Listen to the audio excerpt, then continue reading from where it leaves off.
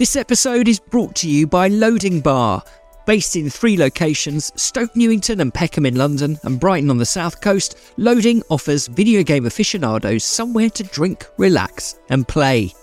Visitors can expect a welcoming space full of free-to-play games, the latest consoles, fresh ground coffee, signature cocktails and video game-themed live events. Visit loading.bar for opening times and more information. Introducing Wondersuite from Bluehost.com.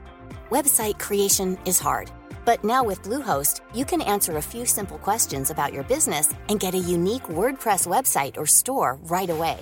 From there, you can customize your design, colors, and content. And Bluehost automatically helps you get found in search engines like Google and Bing. From step-by-step guidance to suggested plugins, Bluehost makes WordPress wonderful for everyone. Go to bluehost.com/wondersuite. Hey, I'm Ryan Reynolds. At Mint Mobile, we like to do the opposite of what Big Wireless does. They charge you a lot, we charge you a little. So naturally, when they announced they'd be raising their prices due to inflation, we decided to deflate our prices due to not hating you. That's right. We're cutting the price of Mint Unlimited from $30 a month to just $15 a month. Give it a try at mintmobile.com/switch. $45 up front for 3 months plus taxes and fees. Promo rate for new customers for limited time. Unlimited more than 40 gigabytes per month. Slows full terms at mintmobile.com. Hi, I'm Dori Shafrir. And I'm Kate Spencer. And we are the hosts of Forever 35. And today, we're talking about Club Med, the best all-inclusive getaway for families. Today, Club Med has nearly 70 resorts worldwide, from beachside resorts in the Caribbean and Mexico, to magical locations in the Maldives and Morocco, to ski resorts in the mountains from Canada to the Alps. Between their all-inclusive family programming, wellness offerings, land and water sports, and their French heritage-inspired food and drink offerings, Club Med is the best way to elevate your family getaway, no matter which location you're at. To learn more, visit clubmed.us.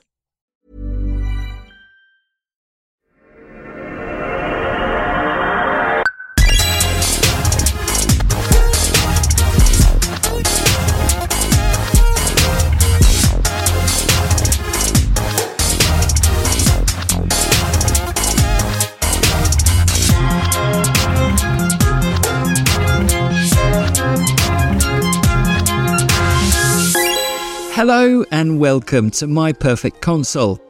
I'm Simon Parkin, and in each episode I invite a guest to pick the 5 video games they would like to immortalise on their very own fictional games machine. Perhaps it was the first game they received as a birthday present, or the one that so obsessed them it caused them to fail their exams, or maybe it was the only thing that got them through a difficult breakup. Games, a bit like songs, often become powerfully attached to a particular moment in our lives. When we return to them, they can become warp points to the past.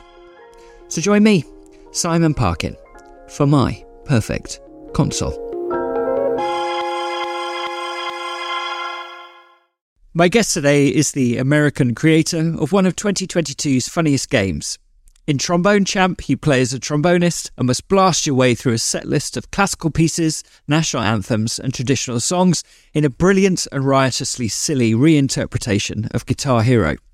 After a journalist for PC Gamer posted a video of himself ruining Beethoven's Fifth Symphony in the game last year, Trombone Champ became a viral sensation, propelling my guest and his wife collaborator into the spotlight. Colleen Wheeler of the International Trombone Association told the Guardian newspaper, "It is abundantly clear that this is the finest video game ever created."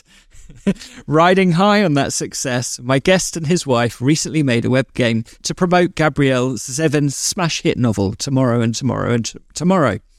"I don't know why there's not more comedy in games," he once said, "because games can be so funny." Welcome, Dan Vecchitto. Hey, thanks for having me. Hey, yeah, it's lovely to meet you. I've really got a lot of enjoyment out of your games. No, I'm glad. Thank you for that. Thanks. I mean, it sounds basic, but at the end of the day, like, it's all about just enjoyment, you know? That's kind of like the goal. It's just making sure people have fun. It's instantly funny, and I think the reason that tweet, it was like a little short video of Beethoven's Fifth, and this journalist playing along, and the sort of notes, I guess it's quite hard to get a very accurate note, so the notes slide on the trombone up and down and slightly, and it's immediately really, really funny.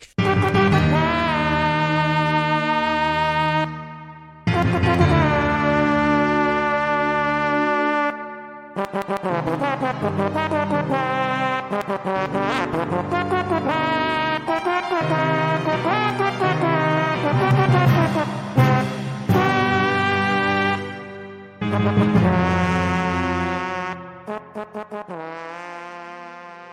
know, how soon in the process of making the prototype and all that stuff did you realize that you were onto something? I think it was kind of clear from very early on. Like as soon as I had like that really early working prototype, which I posted on Twitter a while ago. I don't remember exactly where the concept came from, but I had this concept for a musical trombone game where you could just kind of like freely slide and then the notes would come at you like way too fast. And I was just kind of imagining the cacophony of a music game where you're not really supposed to be able to play it well, you know? So the first thing I did was make this prototype in Unity, and pretty much like as soon as I had something that was working, I was like, okay, this is pretty funny. This could work. And that's kind of what made me decide to build it into a full game, because I felt like the concept worked right away. Yeah. I wasn't sure what the final product would look like, but I was pretty confident that it would yield funny results. Yeah, right. The PC Gamer tweet was kind of like the make it or break it thing, I think. That got a ridiculous number of likes shortly after the launch. It was awesome.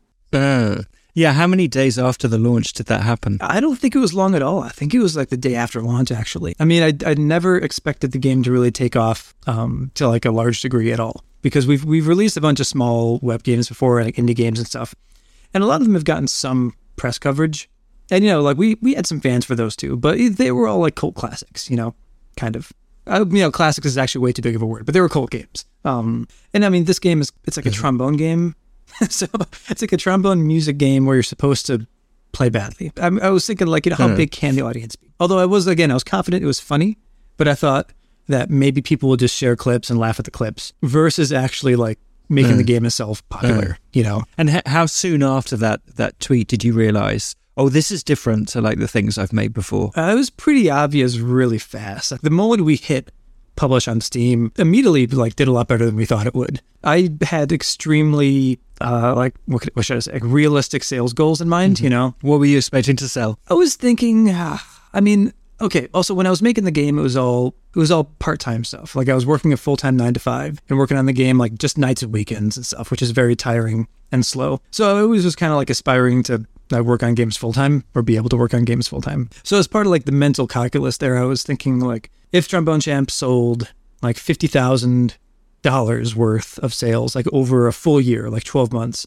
you know, I might start to run the numbers and see like how long, you know, I could milk savings within that to try it full time. Then I was like, you know, but if it makes like $100,000 in the course of a year, then it's obviously like something I should really consider, you know? And I don't want to get too specific into numbers, but like we blew past 50,000 pretty damn fast. Yeah. So like, and again, those were numbers I was expecting from like, you know, a year's worth of sales. Especially like I feel like the first month there was just like so much publicity and a lot of attention. It's pretty overwhelming. So it was really immediate. And sorry, I'm answering this one question too long, but no, it's great. I mean, did you quit your 9 till 5 then? How long did that take for you to hand in your notice? Yeah, yep. I think maybe like it was 7 or 10 days after the game went live that I did it. And it was kind of a necessity. Like, it's something I wanted to do, but at the same time, especially that first week, we were getting so many emails and like so many questions. It was just taking so much of my time, you know? Right. Full-time tech support you became for your own game. Yeah, I think one of the stupidest mistakes I made was thinking that when the game went live, I would have less to do. You know, I was like, okay, I'm working on the game a lot, but then once it's live, it's finished. And then I could just like take it easy. Yeah. But really, like once it's actually in the hands of people, there's so much more work to do because, yeah, you get that tech support, as you mentioned. There's just like a constant stream of things that you should add and should do to the game. And when I launched it too, it was like only on PC. It wasn't even on Mac at the time.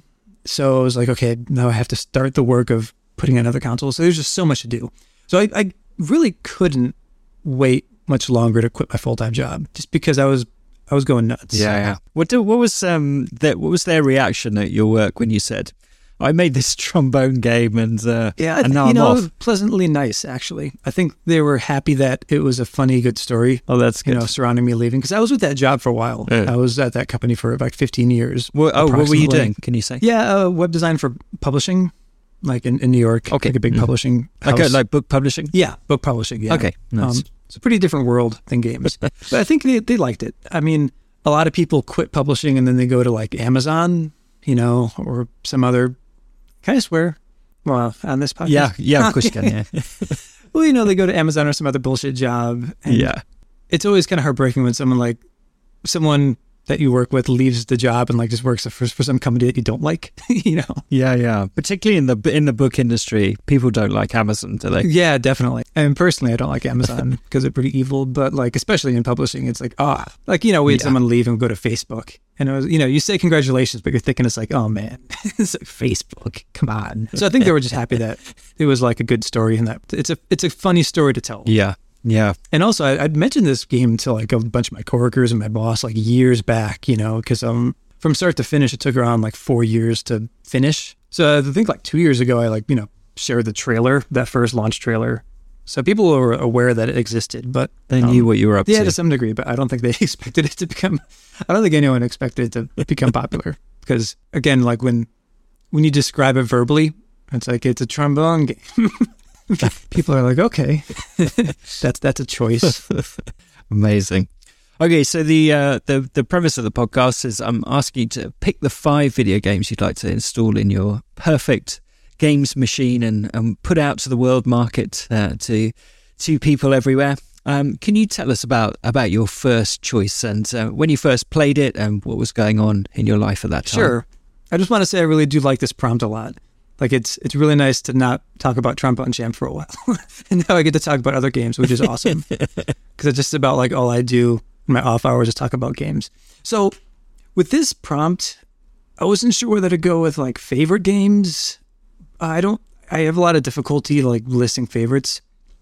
So I went kind of with like formative games, like really big ones from that like had a big impact on me as I was growing up. The first one I just put down was Doom.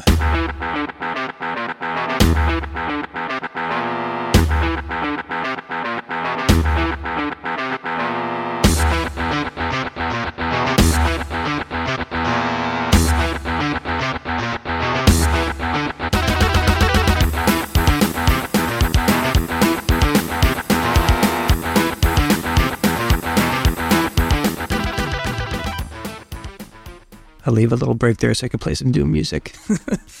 So I felt a little bad taking Doom because it's such like a big name, but this was definitely like an enormously formative game for me and my friends and stuff for like a lot of reasons. So I grew up in a household and we always had a lot of computers, like PCs. My dad was kind of like a computer enthusiast, and even before you could even like do anything with computers, he was like buying them. It was kind of funny at the time because like, you know, they're super expensive and like hard to use, and you'd set them up.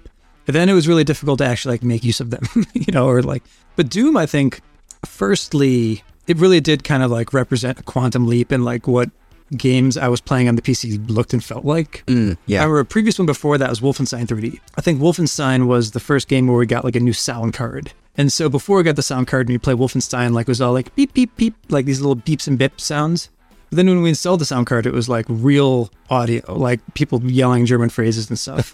And Doom kind of took that to the extreme because the music was just really fun and fast and like metal, which I kind of had not heard in games before. Like the sound effects are still incredible, actually. Like a lot of the sounds are amazing. And just like the graphics and gameplay had this kind of odd blend of like pixelization, but also realism.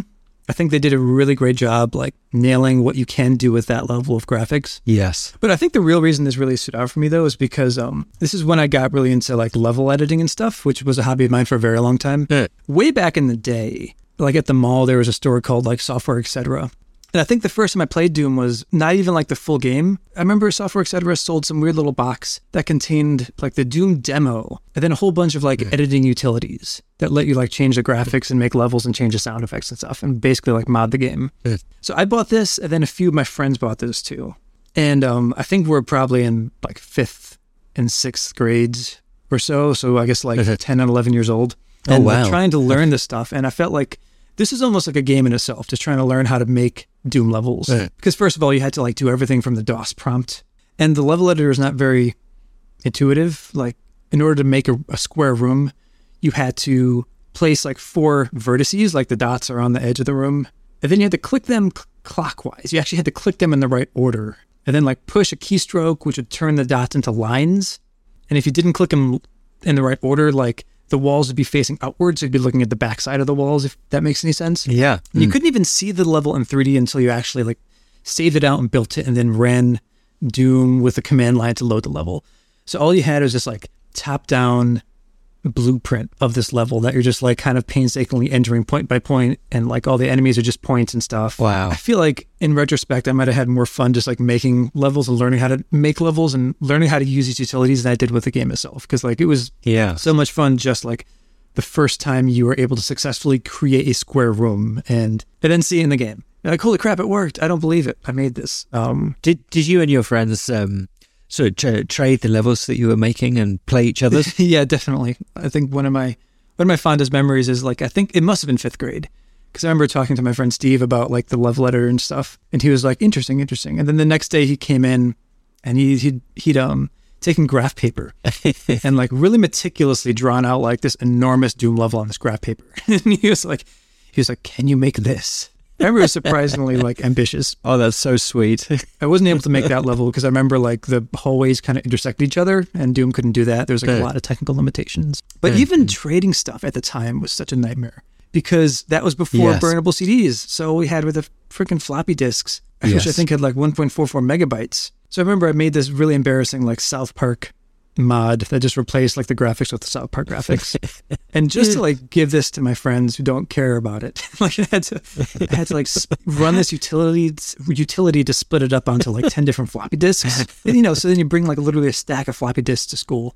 And you're like, if you do all this, you can see Cartman in Doom, and that's your prize.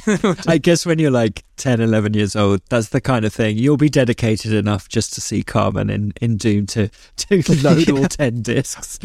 Amazing. It's true. At the time, too, I was an enormous Star Wars fan. That was like with the original movies. And I remember spending a while trying to like make a Star Wars mod where like the pistol in Doom was like an X-Wing.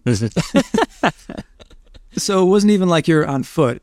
Like I'd replace all the textures with just like black, so it looked like you're in space, and then the pistol's an X-Wing, and it looked so bad. Wow. I can see what you were getting at, though. You're trying to imagine, will it look like the X-Wing sort of flying around space, right? Is that what you were trying to do? Yeah, it did not work at all. And it's really funny, too, because I remember like killing myself in MS Paint or whatever I didn't even know what I was using back then, to like make these sprites and make the star sprites, and then, go into the level editor and make a sample level. And after all this work, then like you test it and it just looks so bad. You're like, oh well. Sometimes you gotta try stuff. You do have to try stuff, yeah. So what did your dad do to buy this computer and all of this stuff in the early 90s? He didn't really work with computers. My family actually had like a very blue collar job, where my grandfather had this little business that made like sheet metal boxes, and it was a really, I want to say factory. That makes it sound large though. It was like a small building that had like 4 people total working. It was like my grandfather, my grandmother, my uncle, my dad, and then like one other employee. Yeah, and it was like a family business that they had for quite a while until my grandparents died, maybe like a decade ago. It's Vecchitto, is that a Italian surname? Yeah, that's just my grandfather's name though. I'm only a quarter Italian, but like since my grandfather on my dad's side is Vecchitto, it comes down. It's super Italian. Yeah, it really is. And I think everyone assumes I'm like 100% Italian because of the name. But I think my dad was interested in computers just because he's super smart, and it's always interested in him. And he used him a bit with that work too, because they did have this big machine in the back that would like stamp the sheet metal, like a CNC machine, they call it. It just like, you feed a program in and it like stamps out a pattern into the sheet metal. So for that, like you had to have CAD, I think, so he always had like computers, but it was just a hobby. I don't know. But he was used to using software, I guess, in his work. Yeah, then I think I use it more for games than, like he ever did for anything else. Yeah. And what kind of kid were you at school? Were you? I mean, obviously, it sounds like you were hanging out with some fellow nerds with the graph paper and that. Yeah. But were you also? I mean, you've gone on to make quite, I suppose, comedy games. Was that also a part of what you were interested in? Not really. I was just a nerd in school. I'd like to say maybe not that nerdy. It's maybe pretty damn nerdy. It's hard to say. I think it kind of waxed and waned. Like, I was also like a band kid. I feel like in middle school and high school, like if you were in the band, that just like dominated your social life. Mm-hmm. I don't know, in 5th grade they have you choose an instrument, so I chose the saxophone, and then I played the sax through like elementary school, middle school, and high school. And I was in like concert band, jazz band, and marching band and stuff, so really, I'd say like more of a band kid actually throughout school. You weren't tempted then to make a game about saxophone champ or something? No, that's lame. I feel like the saxophone is very much a product of the 90s. It's I don't know if it's Bill Clinton or what, but Lisa Simpson. Yeah, that's true, of course. But Lisa wasn't cool though, which is odd. But there was a brief time where the saxophone was like the cool instrument. Yeah. I'm thinking of Lisa, and like I think McDonald's even had this mascot called Mac Tonight, who was like a cool guy in a suit who would play the saxophone. Right. Maybe that's a false memory though. I kind of hate it now, actually. Oh, you do? I still have my saxophone, but it's totally unplayable because it's all dried out and I haven't touched it. Because as soon as I moved to New York and into an apartment, it was just way too loud to play indoors. Right, yeah. It's definitely loud. And it's kind of funny, actually. One thing the saxophone is almost the opposite of a trombone in a way, because the saxophone is really expensive and it has like 1,000 valves and pads and stuff. Like it's covered in valves and pads and springs and everything. Whereas the trombone is like the opposite. Like it's very mechanically simple. There's just like one long tube, you blow into it, and that's kind of it, and like the combination of how you control the air and how you move the slide is 100%. That's 100% how you control the tone, That's it. But sorry, my cat's meowing a little bit. I'll try to get him to stop. That's good. A cat cameo. I like it. Yeah, as soon as I join any sort of Zoom meeting and he hears me talking, he just starts to walk around. Oh, sweet. What's your cat called? Emilio. Perfect. Also a quarter Italian. Yeah. Okay, why don't we come to your second game, which I think came out the year after Doom. Can you tell us about it? Sure. I wrote down, maybe it's cheating. It's kind of in the same line, but I put down Click and Play.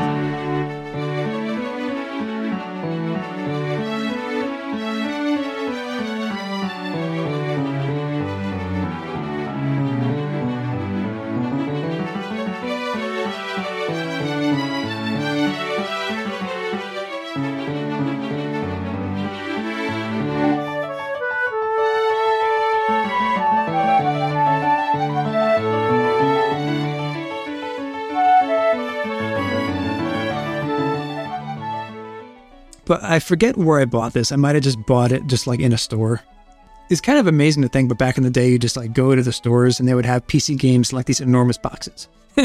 And you would just like get whatever looked cool. You know?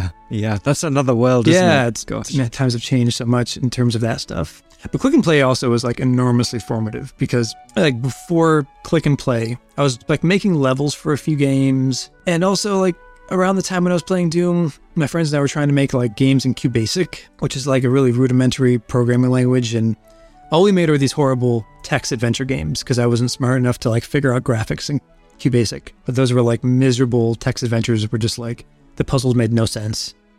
The writing was terrible. But Click and Play was like a very accessible program where you can ostensibly like make games from scratch just by like with this nice like visual interface. You could just like drag in images and you didn't have to write code. It was all like this strange like visual scripting language that kind of looked like an Excel grid. Do you ever use it? Are you familiar with it? No, I looked it up and because I'd never used it, but it was essentially, I suppose, for younger listeners, a bit like Mario Maker or something like that. Like it was basically a game to make games with, right? And yeah, basically. And yeah, you'd code with a strange little interface where you'd like make an object like an asteroid or something. And then you could just, there's like this enormous grid of like everything that could happen. Like if asteroid goes off screen, if asteroid does this, if asteroid does that, like, and you just say like what you want to happen in each circumstance. But this is the first time when I was able to like make graphical games from scratch, I would say, which was like an enormously awesome feeling as a kid. Although ironically, like I didn't have the art chops or the tech skills to really like make my own sprites beyond just like a handful of sprites, because it just takes a lot of time. Did it come with a palette of things that you could just use? Oh yeah, it came with like a whole bunch of like spaceships and other garbage. And it all looked pretty bad. Do you remember what the first thing you made was, or what the best thing was that you made? I got stuck on this line of Asteroids games because I feel like Asteroids was easy to make, which is kind of why I started with it, because I just had to like make one sprite of a spaceship pointing one direction, and then like Click and Play would automatically like rotate the sprite. So I don't need to have like run cycles or walk cycles or anything. Just it was really easy just to like Google pictures of asteroids and just like paint out space. Yeah. So actually I think that's part of the reason why It was actually pretty easy to make like a spacing that looked good. Yeah. The bigger the game got in click and play, like the more unstable it got and it would start to crash and kind of fall apart. So I made this like series of like 5 Asteroids games with this kind of continual storyline that kind of went through all of them with like all these NPCs. I really wish I had them somewhere because I remember there's some sort of storyline and like NPCs would appear and talk to you with like little dialogue boxes at the bottom and like you'd fight bosses. You know, the bosses would like persist from one campaign to the next. I forgot. That sounds great. Yeah, it would be really fun to play him again. I bet it's extremely embarrassing, especially the writing. And did this really set you up for, because you started making games, well, like you say, sort of indie games or web games quite early on in your career, didn't you? I guess alongside your publishing job. Is this really is there a direct line from click and play to those early games you were making? I was always making games, yeah. Even like before computers, I remember like trying to make board games and stuff and like bring them to school. They're all bad. Right. I think I should say that too. Everything I've ever made has been bad from birth until present, including these Asteroid games, including like the Doom levels. I'd mentioned like the only example I gave was like a South Park mod. Click and play was a big one because again, it really got me into the mindset that, you know, I could make something from scratch. And then they released a sequel called The Games Factory, which was actually very, very, very similar, but had just like a bunch of extra capabilities. Click and play, you're stuck to one screen. You couldn't scroll at all. Like it had to be like all single screen stuff. But Games Factory let you scroll, and then they added like you can make bigger games and like the resolution was higher and stuff. So I'd say like I went from like Click and Play to Games Factory and then eventually learned Flash. And then from Flash to Unity, and that's kind of actually everything. Like that's everything I know. That's the full journey. Not counting like all the software like Photoshop and music software and stuff that lets you make all the, you know, the actual content and assets and stuff.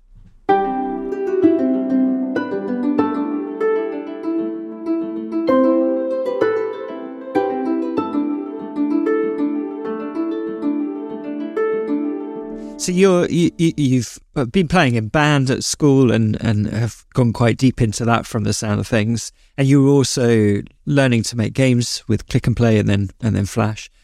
Did you want to? What did you study at college? And were you planning to go straight into making games, or was that just always a hobby? It was always a hobby. I think like, you know, over time I got slightly more serious about it, but I didn't really study in college. I went to college at not an odd time, but I wanted to study like web design specifically. I'm not sure why. It's kind of like now I actually kind of hate it, but I think, you know, the web was kind of exploding at the time and the web was different, you know. It was a good time to like enter that industry, right? Because it was all so exciting and new and all of that. Yeah, exactly. I mean, now it's kind of a nightmare. It just changes too fast. Like web design is impossible because, I don't know, especially with phones now, everything is mobile first. So like the kind of web design I studied isn't even really relevant anymore. Yeah. I went to Quinnipiac University in Hamden, Connecticut, and they had this program called like Interactive Digital Design. And it was a very weird program. We learned like a real mishmash of stuff. Like there was a bunch of web design and then a bunch of print design. We learned Flash. It's probably actually where I picked up Flash and like all the ActionScript coding part of Flash. But then also in that program, for some reason, we learned a lot of 3D stuff too. So like I got some experience with like Maya. We even had like a little motion capture studio, which is kind of interesting. It was kind of like a jack of all trades program, which is maybe not the best for careers, you know, but it was kind of interesting to dip your toes in all those different things. But yeah, I hadn't really aspired to make games as a profession just because, I don't know, I think I'm kind of a realist to some degree and like they're hard to make. And I think I'm kind of acutely aware of my own like limitations too. So I didn't really think it was possible for a very long time. It's like, speaking of being like acutely aware of your limitations, I think that's actually part of the reason why I kind of ran with the Trombone Champ concept to begin with. With Trombone Champ, I wanted to make our first actual product, not like a free web game, not like a little demo, but actually something that we could like put on Steam. And so what really drew me to the concept was like how simple it seemed. Funny trombone sounds, music game. Like all I need are some songs and the trombone noises and I'm done. And that's it, you know? So that was like part of the genesis was just the fact that it seemed achievable. Yeah, if you talk to game designers, a lot of people say like the biggest mistake people make when they try to pick up games is like picking too large of a concept. It's so easy to like try to do a project that's too large and then it's just completely unachievable. Yeah. A massive 3D fantasy world with full of orcs and all of that. Everybody wants to make that stuff. I mean, it sounds awesome. I would love to make that too. It just, where do you begin, you know? Even just the basics of like getting a character to walk and have it feel good, like is super hard. And that's before you even come to the question of what's going to make this stand out from the teams that have $100 million to make that kind of stuff as well. Yes, that's true. I don't know if Holy WoW has like it's our studios, Holy WoW Studios. I'm not sure if we have like an ethos, but the one thing I'm really stuck on is making sure that everything we make is unique.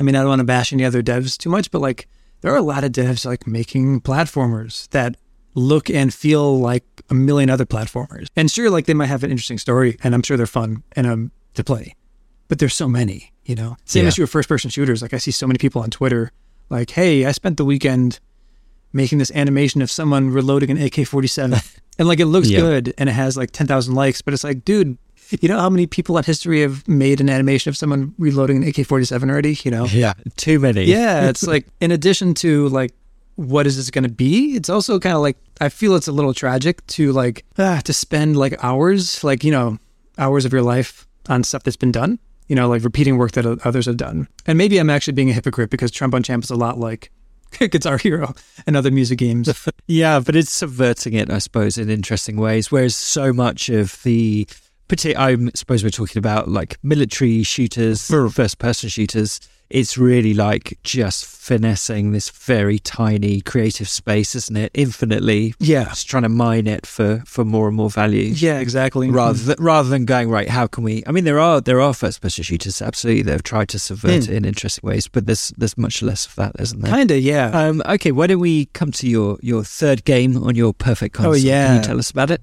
Now, this one really stinks. Like, as soon as I got this prompt, for some reason, the words "Return to Zork" came to my mind. And I'm not even really sure why, but I was just like, I knew this had to be on the list. I don't know why.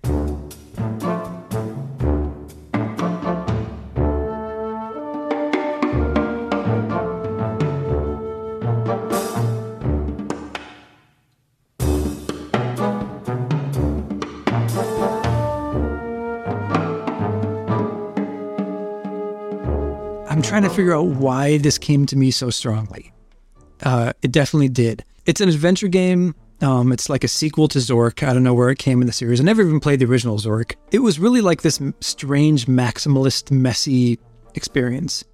And I think Return to Zork, you know what? Actually, as I'm speaking, I think it might be like the heralding of the CD-ROM era for me as a kid. Because Return to Zork, like it was so maximalist and so ambitious and so messy. It had these full motion video cutscenes, which were horrible. They all looked so bad and they were acted so badly. I think they had like one of the actors from the Wonder Years play an orc or something. It's so messy.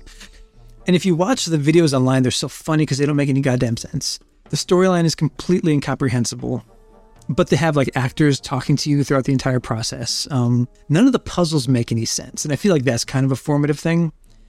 It's this really punishing, difficult adventure game full of puzzles that make no sense.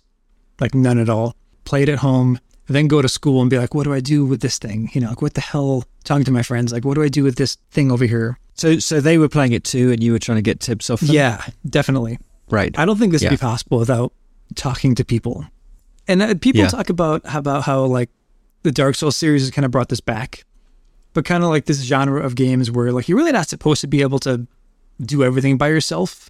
You know, like part of the fun is just being overwhelmed and having to like talk to people in real life to figure it out. There's a camera in the game and you can photograph every character you come across. And then there's puzzles where like you just have to show pictures of characters to other characters. Right. Oh gosh. Which means it's one of those adventure games where you need to like test every combination of everything. Yeah, until you find the eccentric arcane solution that makes no sense until you get it. Exactly. Like one puzzle I remember is like you had to photograph the school teacher near the beginning who's like this old woman. And then you show the picture of the school teacher to like this little sailor who's like a young boy. Then he like, when you do that, he waxes poetic and he teaches you a knot, like a knot, like, you know, for a rope, called a cow hitch. And then I think you need to use that like way later in the game.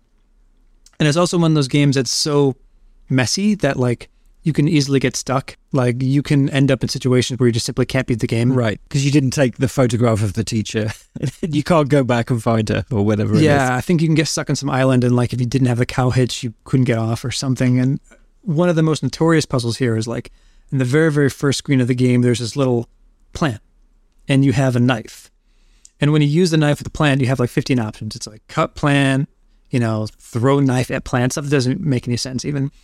But you have to dig up the plant. And if you chose cut plant, the plant would actually die. And then I think the game was unbeatable.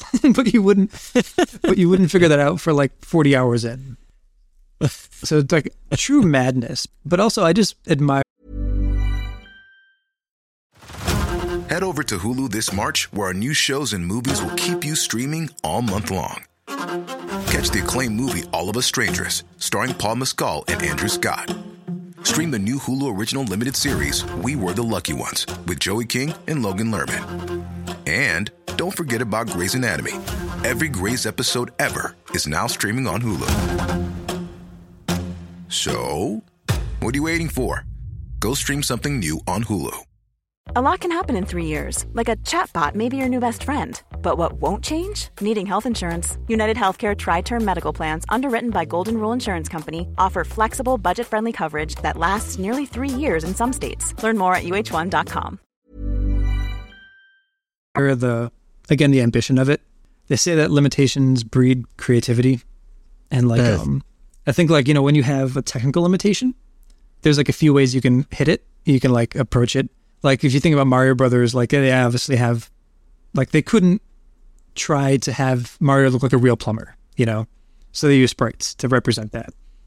Like Return to Zork, like they didn't have the graphics to make things look realistic, but they tried anyways. They just like bumped against it and you're just like, whatever, we'll just like we'll do what we can with this technology. If it doesn't work, it doesn't work. It'll look bad. And so it's just like, it's this aesthetic, which I think doesn't exist that often anymore, where it just like... No, definitely not. Yeah, it's very, very mid to late 90s. Command and Conquer and there was some PC Engine, the disk drives, whatever they called that, Super CD or something, that had those again, really badly filmed, pixely video interpretation. But it's so of that moment, isn't it? Yeah, exactly. It's basically they're trying as hard as they can to achieve realism and just failing really badly. But at the same time, they're also like accomplishing this unique look and feel because of that, which is really hard to recapture, I think. Yeah. I remember one thing with that game too, which blew my mind, was there was a brief time where PC games that came on CD, if you put the CD in like a CD player,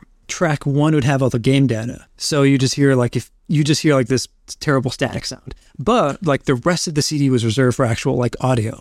So I remember Return to Zork was one of those where like if you put it in a CD player, tracks like 2 through 10 were the music from the game. And for some reason, I found that super cool, that you could just like take a PC game and just put it in like a CD player in a car or whatever and listen to the music. And again, with the ambition, like it was fully orchestrated. Like it actually had a pretty good soundtrack they got some orchestra. Obviously, like Zork was a huge name, so I think they had some money to burn, so they kind of went all out. So I'd say like just the music played a part of it too. And it's also just odd to have like fully orchestrated music on top of a game that looks and feels that bad.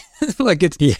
It's part of what makes like the surrealism of the experience work. Yeah, amazing. If you haven't seen it, anyone who's listening should watch like a video playthrough of Return to Zork, because it's just so weird. It's the weirdest stuff ever. Yeah, I think based on everything you've just told us, the people will definitely be searching that one out. I hope so. It's also, I should say too, it's pretty bad. Like it's like fully objectively, like the puzzles are a nightmare.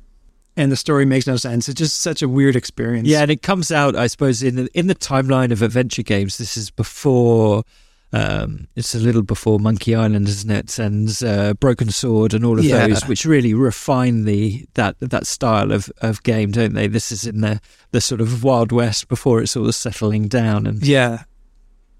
I was torn between which adventure game to put here, because I was also hugely into the LucasArts adventure games. I remember, I think they sold this like adventure pack that came with Day of the Tentacle and Fate of Atlantis and maybe even Sam & Max at the Road all in one box. Ironically, Fate of Atlantis predates Return to Zork by a year, apparently. I think Fate of Atlantis was 92. And it's a much better game.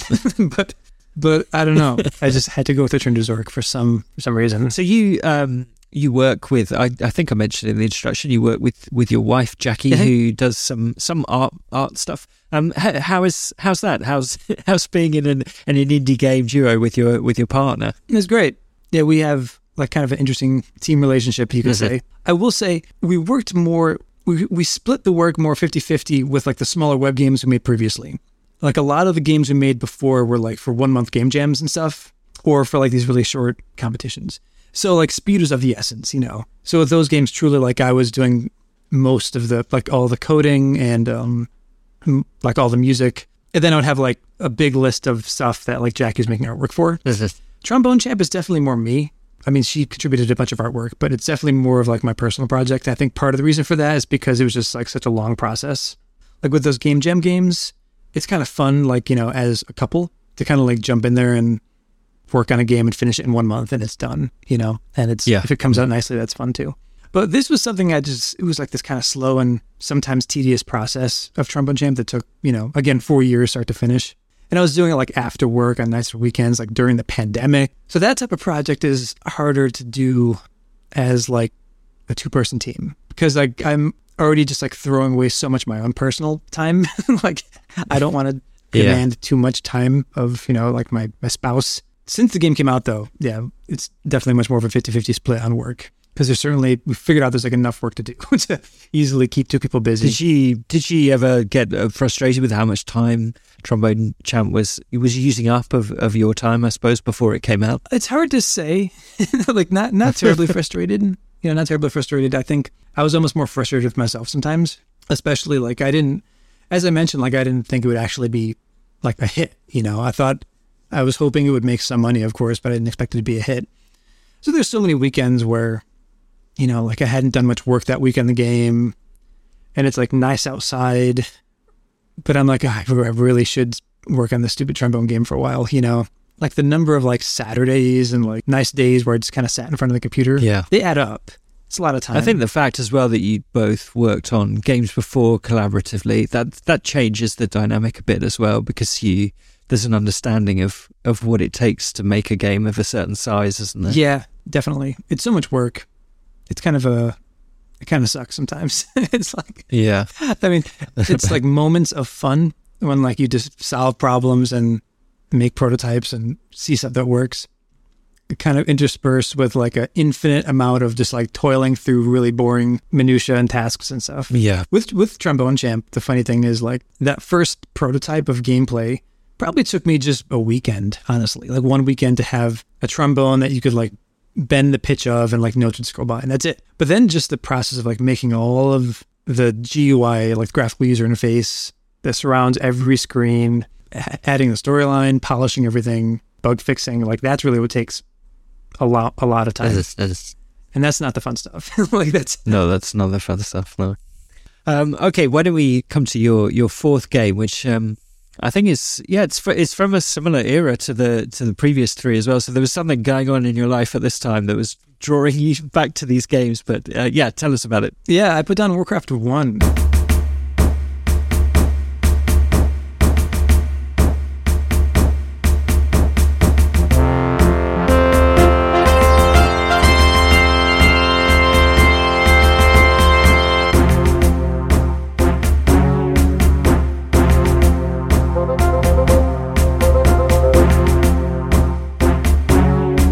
The very first Warcraft game, Orcs and Humans, which I feel like was another formative game for me. You know, I should have looked at the year for this too, but this was probably around the same year. Like everything I picked is from approximately the same year, I think. This is from 94, so it's all 93, 94, I think, so far. Well, I think one common thread between a lot of these games is playing them in a time where the internet didn't really exist as it does now. So there's kind of like the thrill of discovery because you just can't look stuff up at all. It's impossible. I mean, they had magazines and stuff, which would share. That was pretty much the only way to learn about these games was through these print magazines. But there's a lot of just like playing around and seeing what happens, you know. And Warcraft 1 was like a real-time strategy game. There's like only 2 races, Orcs and Humans. It still looks and feels really good to this day, I think. Like the user interface is like squished into this little square, but the sprites are actually really clean and I feel like it actually still plays well. I remember playing this like not even knowing what all the units you could build are, which is like the most basic part of a strategy game, but just like really going in it blind. Just like, what buildings can I build? Oh, I could build a barracks. I don't know what that is.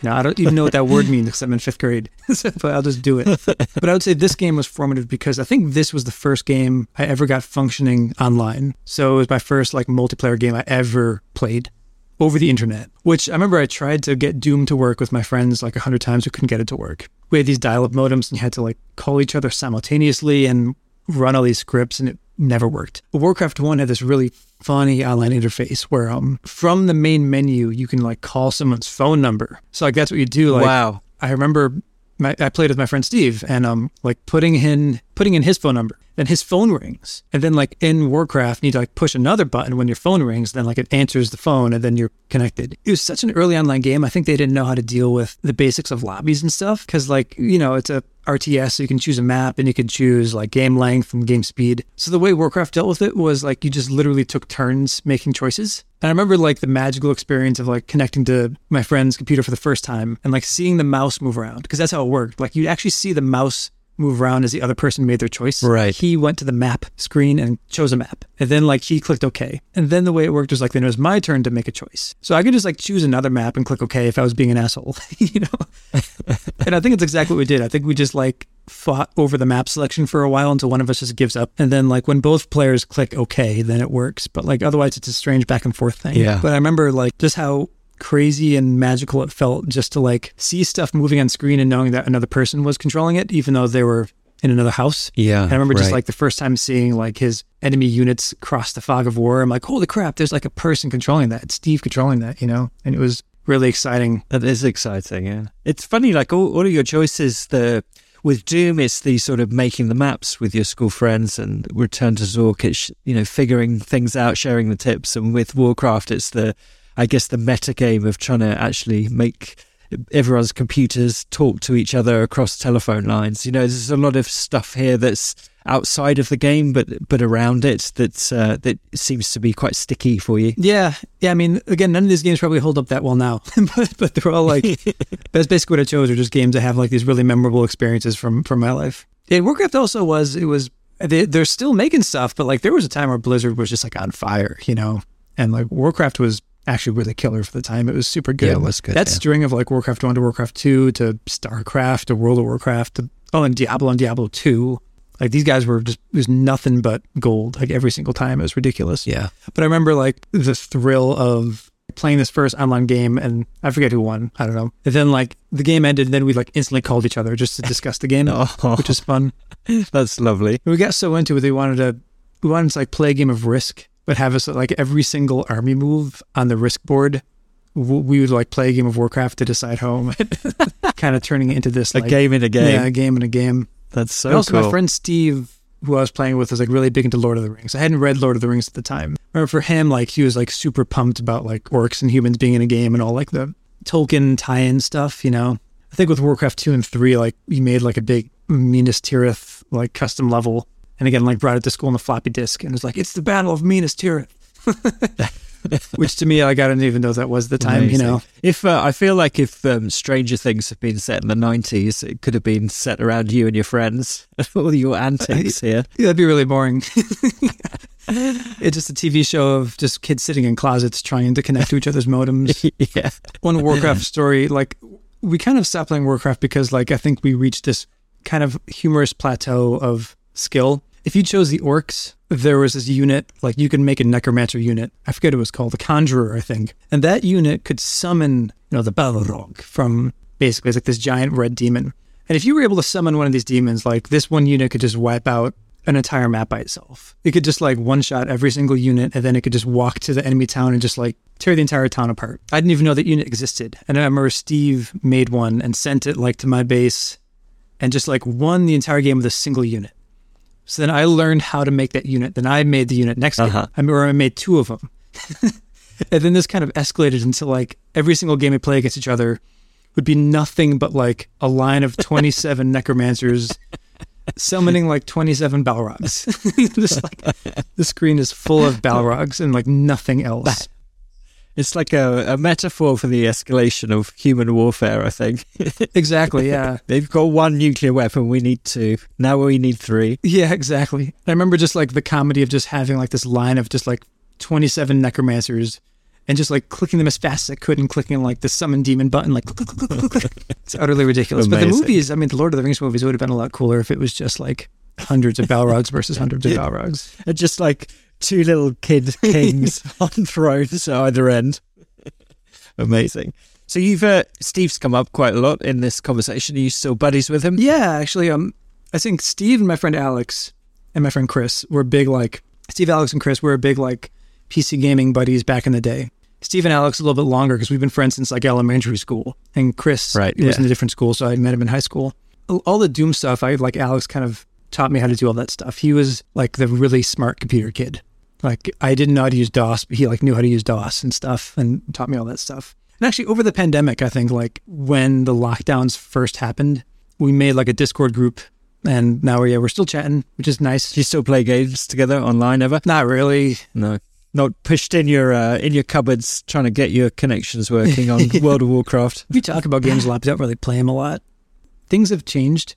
Alex is trying to get me to play Apex Legends constantly, which looks like fun. It does look like fun, but then like it's a hero shooter, so there's like 60 heroes and each hero has unique skills. I'm like, I can't learn all this shit.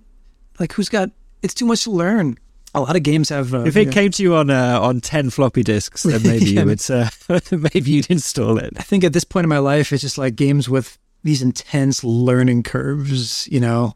I don't want to spend a full night installing a game and then like jump online and just be the cause for my team losing because like I just don't know what anything is. You know? Right. Okay, why don't we come to your fifth and your final game? Can you tell us about this one? Yeah, it's like almost the same year yet again. I put Worms 2 / Worms Armageddon.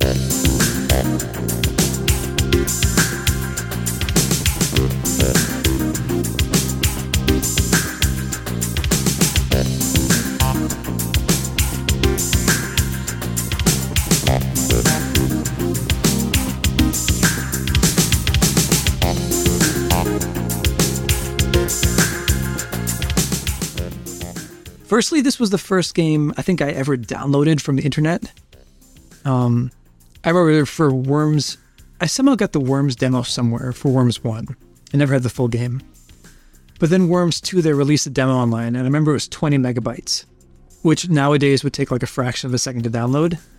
But it was like an 8-hour odyssey for me to download this 20 megabyte demo back in the day.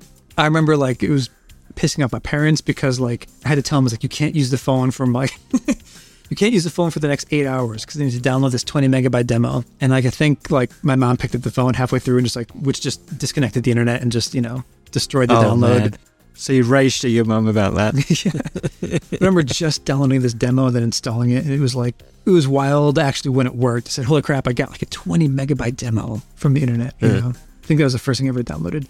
And it was also one of the first things I ever purchased from the internet period, which also was kind of funny. I know Team 17 is like a British company. Yeah, it is, yeah. But I don't know if this came from the UK and that's why it was hard to find. But I remember ordering, like I had to order Worms 2 online, like the physical box. Right. And okay. I remember like that was one of the first things that like our household had bought online, period. Uh-huh. And so just like putting your credit card number online was very sketchy at the time. You know, people are like, ooh, is this a good idea? You know?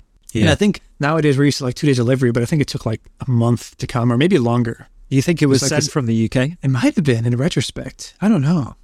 But I remember it took a long ass time to come. Yeah, it probably was. And it was thrilling. Yeah. And that game too, again, like it came in this enormous box. The box had all the beautiful artwork. And even the box had like 2 levels of artwork because like the outside had worms. And then there was like this window in the artwork with like the cellophane window you could see through. And there's like a second level of artwork behind it, which is kind of thrilling.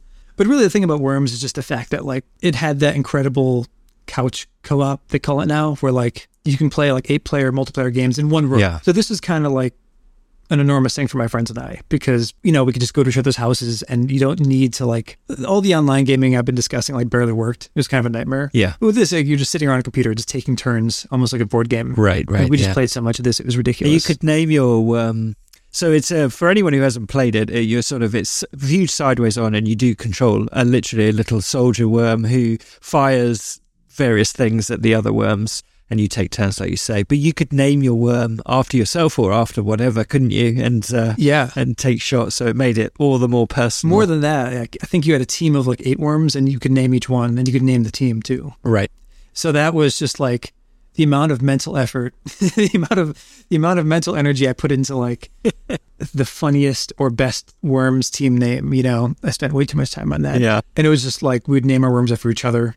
So then it was fun to like see them die or like fall in the water or whatever. When I used to play worms with I had a friend called Alex as well. We would when we were kids, we would play worms and we would name the teams like each of our teams was a different option for what we were going to do that night. And then whichever team won, that was what we would then go on and do. So it's like eat pizza versus eat chicken wings. Yeah, it was like exactly really mundane stuff. Like go to the park or go to the other park. It'd be funny if it wasn't mundane, stuff like that. But it was like it's like team do cocaine versus team steal a car.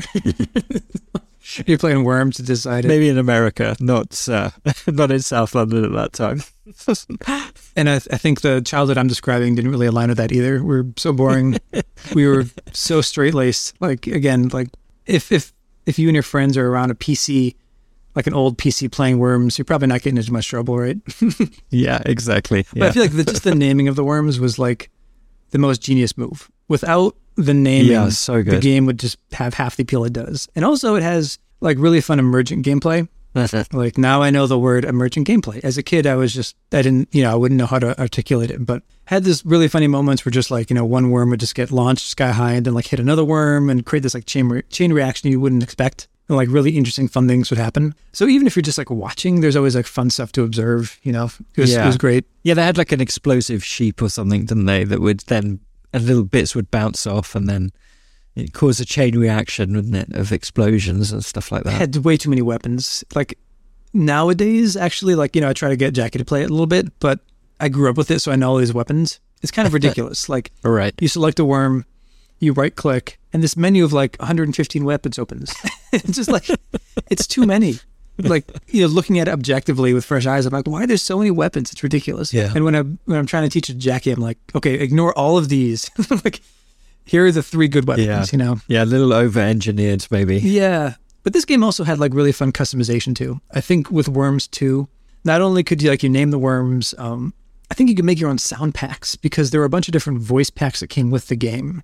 But then you could also just it came with this little utility where you could just upload little sound effects and make your own like voice packs that the worms would then, speak verbally. Oh, that's so cool. And that too just like tickled me in just the right way. It was like, I have to make... I think I did something really lame and like recorded my own voice, which is like my own prepubescent voice, which is the lamest possible choice. But no, but what else are you going to do? That's exactly what you would do, isn't it? Just redo all the sound effects yourself using your voice at 14 or whatever. That was like, I think before puberty too. My voice was really high. Uh-huh. I had like a little baby voice.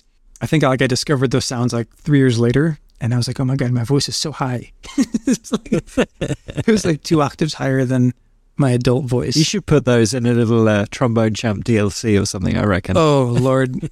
I think those are long gone, thank God. There's some things I wish I still had. Like, I wish I had those Asteroid games. I wish I had some of those Doom mods. But then, like, the Worms 2 sound pack, I'm glad that's gone. I hope it's never found. It's probably long gone. Nice.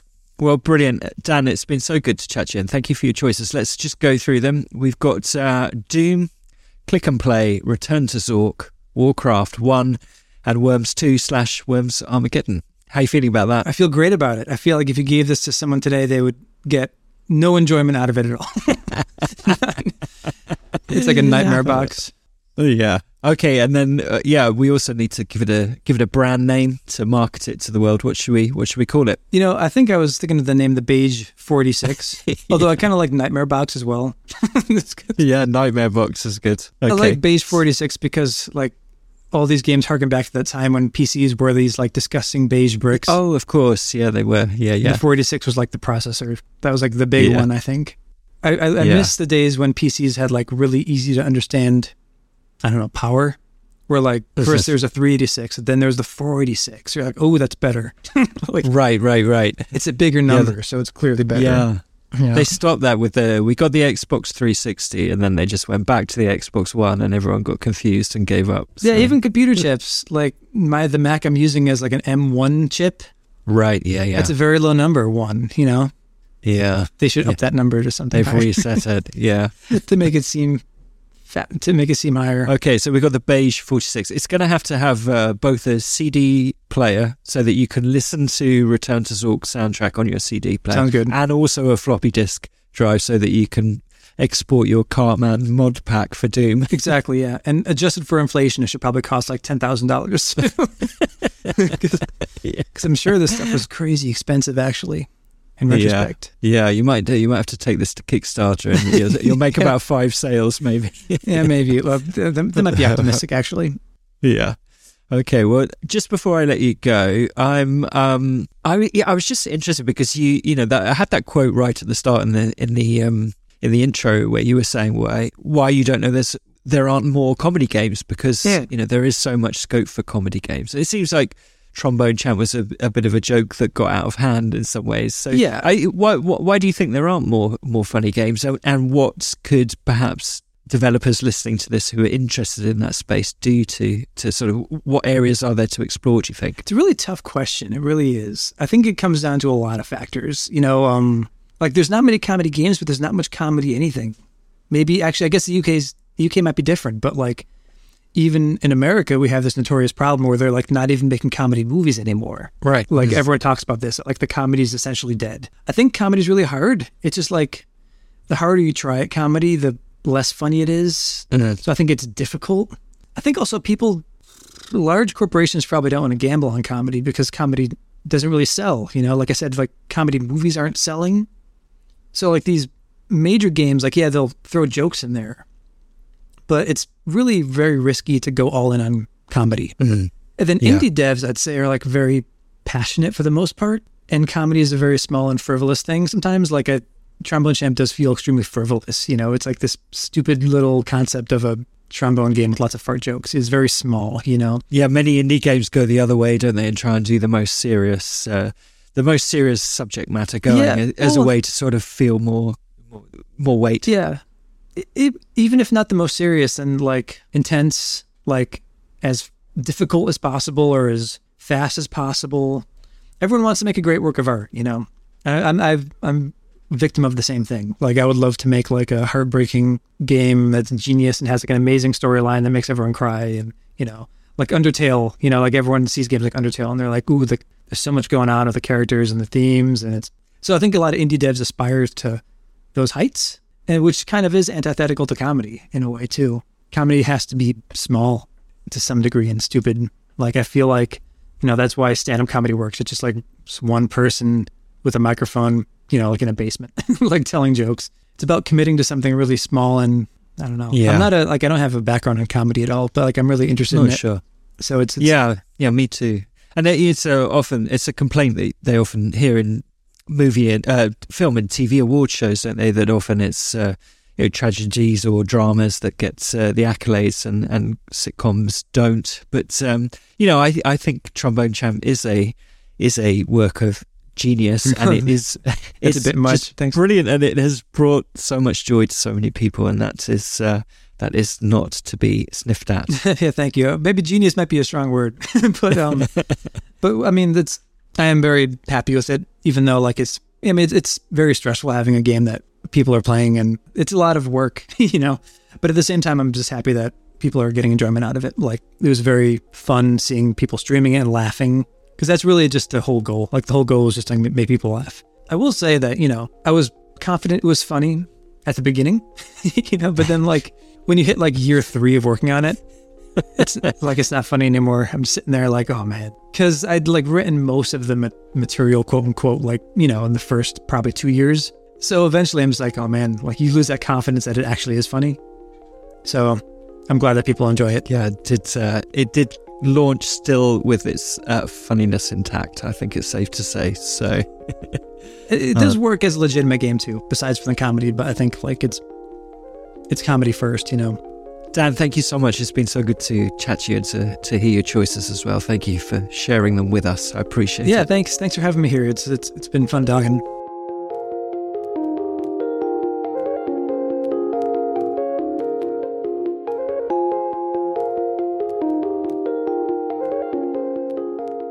Thank you so much to my guest, Dan Vecchitto, one of the co-owners of Holy Wow Studios and the co-creator with his wife, Jackie, of the game Trombone Champ. Really a smash, a viral hit last year. If you're yet to play it, I urge you to download it. It's on Steam now, available for both PC and Mac. It's a lot of fun, really good time to be had. Good party game as well, I think, because everyone sort of understands exactly what you have to do in the game straight away. So people who don't typically care about video games can get right into that straight away.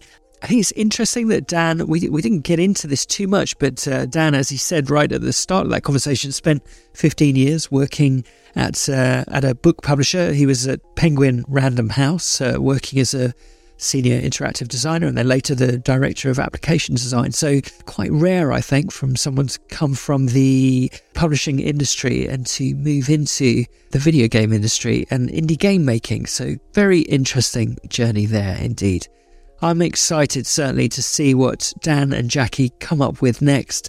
You can keep an eye out on what their current and future projects are by visiting their website for their studio, Holy Wow. So do that, go and check out what they're up to. It's well worth following. Ones to watch, I think. Particularly, exciting that Dan is interested in putting work into the world that does something a bit different, even if it's riffing on established forms or subverting them. That seems to be a real focus for the studio, which is always a good thing, I think. You can write to me at myperfectconsole@gmail.com. Thank you for those who continue to do so, suggesting guests and things like that. Currently, throughout the month of April 2023, I'm doing 2 episodes a week. That might be too many for some of you, or it might be too few for others, but we had a bit of a backlog of some wonderful episodes, and I was eager to get them into the world rather than just drip feeding them. So we're going to have a bit of a flurry through this month, and then as we move probably into May, we'll go back to just 1 a week, unless something changes. But please do continue to suggest guests as we build this podcast. Very gratified to see that recently Time Out London declared My Perfect Console to be their 3rd most recommended podcast for 2023. Thank you to that support. And if you found us through Time Out, then welcome.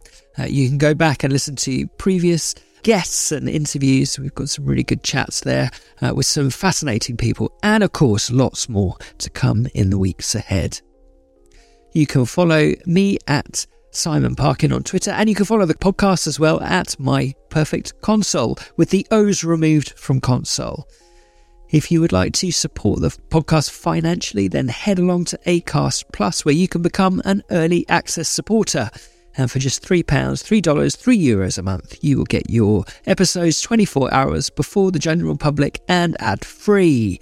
It's also just a great way to, help support these endeavours. It does take a really, really long time to make these episodes and to, bring it all together. It's really gratifying, but also, looking for ways to help, I suppose, keep it sustainable for the months and hopefully years to come.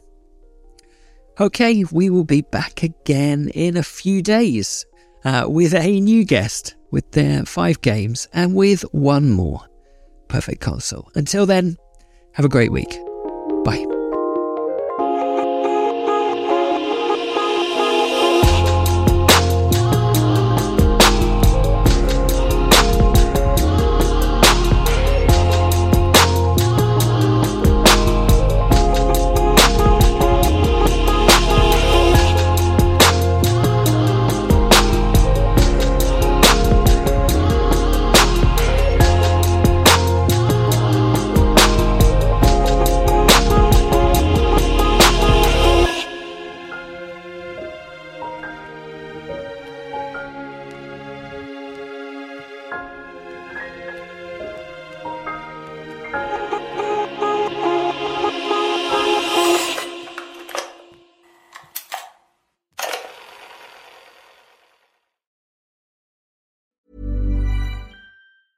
Hi, I'm Dory Shafrir. And I'm Kate Spencer. And we are the hosts of Forever 35. And today we're talking about Club Med, the best all-inclusive getaway for families. Today, Club Med has nearly 70 resorts worldwide, from beachside resorts in the Caribbean and Mexico to magical locations in the Maldives and Morocco to ski resorts in the mountains from Canada to the Alps. Between their all-inclusive family programming, wellness offerings, land and water sports, and their French heritage-inspired food and drink offerings, Club Med is the best way to elevate your family getaway, no matter which location you're at.